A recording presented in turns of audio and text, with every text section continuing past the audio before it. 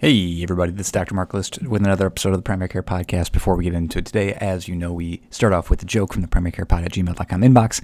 That's where you can send me messages, notes, messages, emails, whatever you want to do. Today's joke comes from an anonymous listener. Hey Dr. List, people told me I'd never be good at poetry because I'm dyslexic.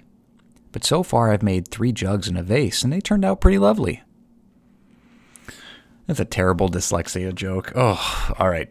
Let's start the podcast. The Primary Care Podcast is written and edited by a family physician for an audience of other physicians, nurse practitioners, physician assistants, residents, and medical students interested in primary care topics. This is not a podcast for patients and should not be used as medical advice. This is also a personal podcast produced on my own time and solely reflecting my personal opinions. Statements of this podcast do not reflect the views or policies of my employer, past or present, or any other organization with which I may be affiliated. Thank you for listening to the Primary Care Podcast. I'm Dr. Mark List, here to bring you the latest news, guidelines, and updates from primary care sources around the globe.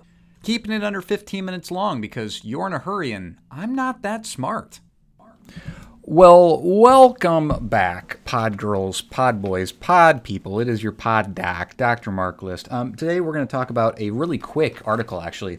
So, I've said this before, American Family Physician, the AFP magazine. I don't necessarily always read it. A lot of them are just general review articles that sometimes are somewhat helpful. But one of the things that I really love about this journal is they have a section, usually towards the very end, called POEMs, poems. I call them POOs, but patient-oriented outcomes, or in their case, patient-oriented evidence that matters.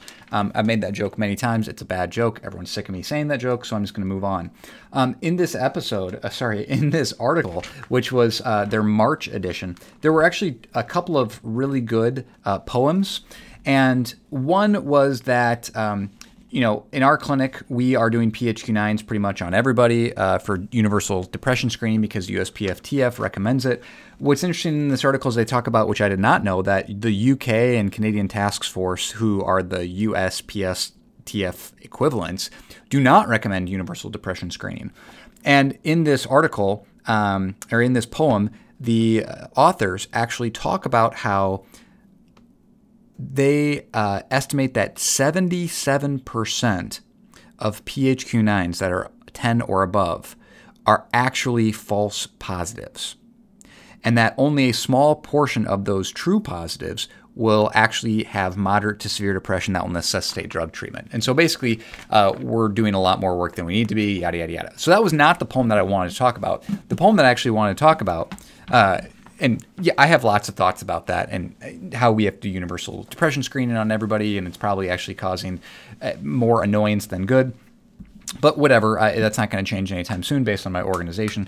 So the article that I wanted to talk about was 6 common abdominal symptoms and their predictive values. Basically, which patients with which vague abdominal symptoms should need further workup for either cancer or inflammatory bowel disease, right? And so this is great because a very common complaint in primary care is somebody comes in with vague abdominal symptoms, and then it's your job to figure out not only what's going on, but what's actually serious versus something that we can just, wait and see if time heals it, or if it's dietary, or if it's just lifestyle changes, or if it's secondary to psychosomatic complaints, etc., or if there's something else to be worried about. So in this, they looked at electronic health data of 1.9 million patients in the UK over a 17-year period, and they looked at patients that had at least one positive vague abdominal symptom, and then subsequently within the calendar year, whether they were diagnosed with cancer, inflammatory bowel disease, etc., something bad that needed further workup and evaluation. Median age of the people with these diagnoses that were found a year later were 54 to 63 years, right? So that's, again, a high risk. So here are the things that you should not miss. If you have an adult male, and again, not female, but an adult male who has dysphagia, that needs a referral. If an adult male has changes in bowel habits, that should be a referral. If you have an adult female with new onset rectal bleeding, that should trigger a referral. And finally, any abdominal pain, any new abdominal pain, any new changes in bowel habits or dyspepsia in patients older than 60 years should be evaluated because they predict cancer or inflammatory bowel disease in more than 3% of men and women with those new symptoms. Okay?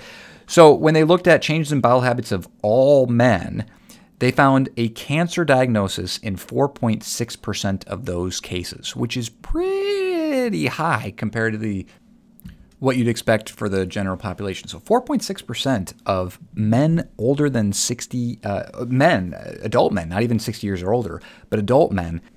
So definitely worrisome.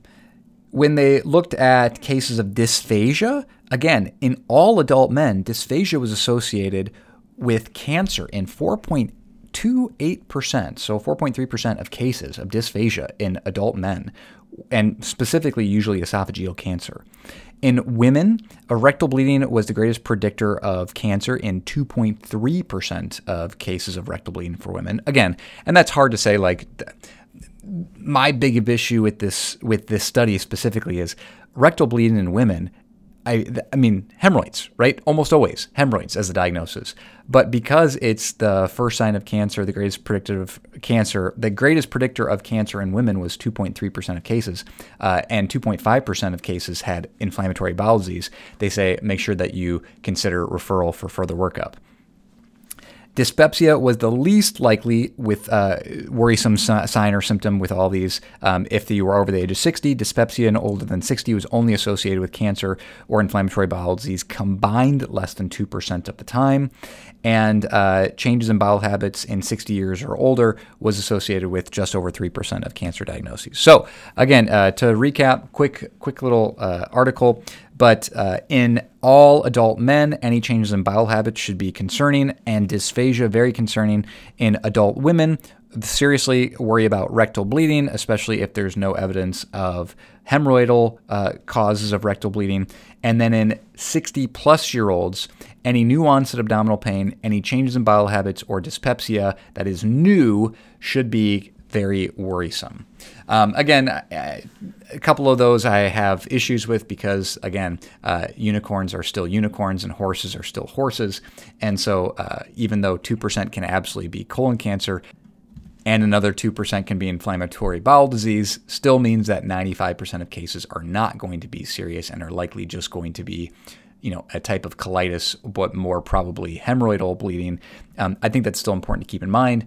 But I think that these key symptoms are important to remember to be worried about, that the chance of real disease causing real issues is still pretty high. So hopefully this was a nice little refresher of a poem that you might not have read, a patient-oriented outcome, a POO that you may not have read. But this has been, as I throw the magazine in the trash can there, this has been Dr. Markowitz for the Primary Care Pod, reminding you don't need to stay up all night to stay up to date. Thanks. Have a great week. Bye.